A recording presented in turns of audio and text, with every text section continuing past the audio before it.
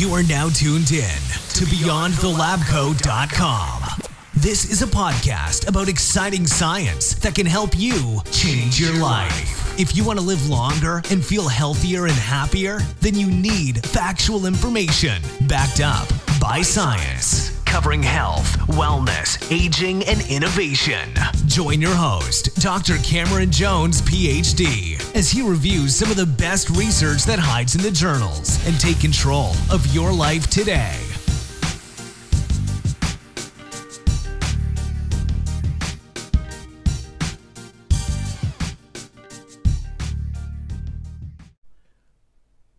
Hello and welcome to episode 3.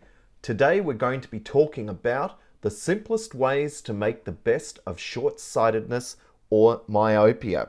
Now, I wear glasses and I'm sure many of you do as well. So I want to discuss a paper which came out in February 2017 in Current Opinion in Ophthalmology. And this is really a fantastic review which focuses on short-sightedness or myopia. Now, I want to review what myopia is and why this is really important. So, let's get started. So, the precise term for nearsightedness is myopia, and it's usually a condition which is self-diagnosed. And the reason for that is that people can't see clearly when they have myopia or short-sightedness, and this occurs because light can't focus on the retina, meaning that faraway objects appear blurry.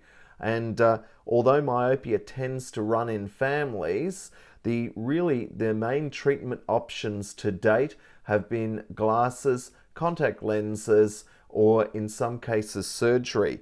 But the point of me reviewing this particular paper is that there are some new approaches to the treatment of myopia, and I think I want to bring this to your attention. So I firstly am now going to talk about some of the statistics because they're quite concerning. For example, myopia is one of the most common human eye disorders in the world, and it affects up to 90% of young adults in some Asian countries like Singapore and Taiwan.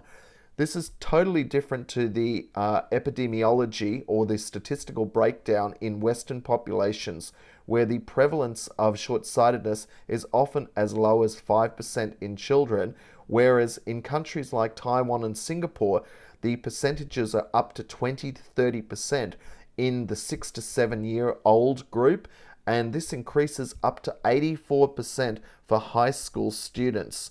So this is a huge problem. And the issue is that the prevalence of myopia is actually increasing in East Asian countries, and it is predicted to affect up to 2.5 billion people by 2020. Other estimates show that myopia costs US $268 billion worldwide. Therefore, it is a global public health concern. As well, people with short-sightedness down the track, certainly when persons become older, it is a leading cause and a contributor to blindness, as well as retinal detachment, macular degeneration, premature cataracts, and glaucoma. So, what are some of the key ways in which scientists are approaching myopia? Well, the number one thing is that we need to slow the onset of short-sightedness and reduce the progression of myopia. And so one of the things which is really interesting about this problem is that increasing time outdoors has been shown to reduce the onset of myopia. It's been found that light stimulation affects dopamine release from the retina, and this somehow slows the onset of myopia. However, unfortunately, it doesn't seem to affect the progression of myopia. Now, let's discuss near work. Obviously, Many people who wear glasses do near work, and with our increasing reliance on reading and computers, there has certainly been some speculation that increasing amount of time spent on near work accelerates myopia. However, there are certainly conflicting studies to this, so at this point in time, I don't think we need to be concerned about near work in myopia. However, there is a study suggesting that the intensity of near work, that is working at distances less than 30 centimeters with fewer breaks, certainly seems to have an impact on short-sightedness. So I guess the jury's still out on that problem.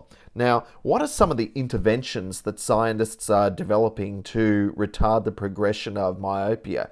And I guess in first place is atropine eye drops. Now, this has been known for well over a century. However, atropine eye drops, even at low concentration, has been shown to be a really important in-eye mechanism that can reduce and retard the progression of myopia. So I think anyone with myopia should certainly consider consulting with their ophthalmologist and medical practitioner, because the use of atropine drops may be tremendously beneficial. Now, I want to talk about bifocals. Certainly for aging persons, there may be a requirement as well for not only being able to need glasses for seeing in the distance, but also needing glasses for reading. So there is some suggestion that providing bifocal glasses to persons with myopia can also impact on myopia. However, again, the research is conflicting here. So again, if you need bifocals, well, perhaps do so and consult with your medical practitioner. However, there are some very interesting results in the academic research regarding a particular type of contact lens. And this contact lens is called orthokeratology. And these are overnight contact lenses in a sense, and they have a reverse geometry lens. So basically what these do is that they temporarily flatten the cornea and therefore lead to a clearer vision during the day without the need for glasses or contact lenses. So in some people are getting an improvement in short-sightedness of up to -6 diopters. So orthokeratology contact lenses can certainly correct central refractive error whilst leaving the peripheral blur in place. However, this may together help people with short-sightedness see better. So this orthokeratology is something I certainly recommend people with short-sightedness follow up on.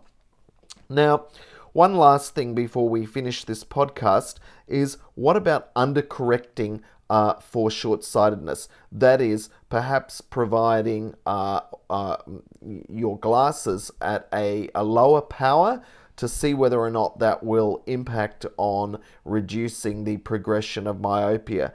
However, unfortunately, the literature is a little bit scant in that direction. So I guess the takeaway here is that atropine drops and orthokeratology are the number one interventions, as well as spending a lot more time outdoors to reduce the progression of short-sightedness. So I hope this podcast has been interesting for you. If you go to the website at beyondthelabcoat.com, you can download the paper and read this paper for yourself, and hopefully this will help you in your own life.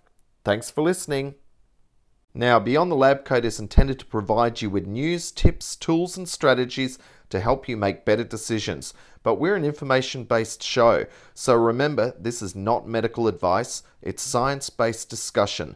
Always consult your medical practitioner and or healthcare provider before you make any decision based on anything contained in this podcast. Thanks so much for listening to this episode of BeyondTheLabCoat.com with your host, Dr. Cameron Jones, PhD. If you liked this episode, please leave a review and subscribe for more great content. And to stay up to date, visit at BeyondTheLabCoat.com, and we'll catch you next time.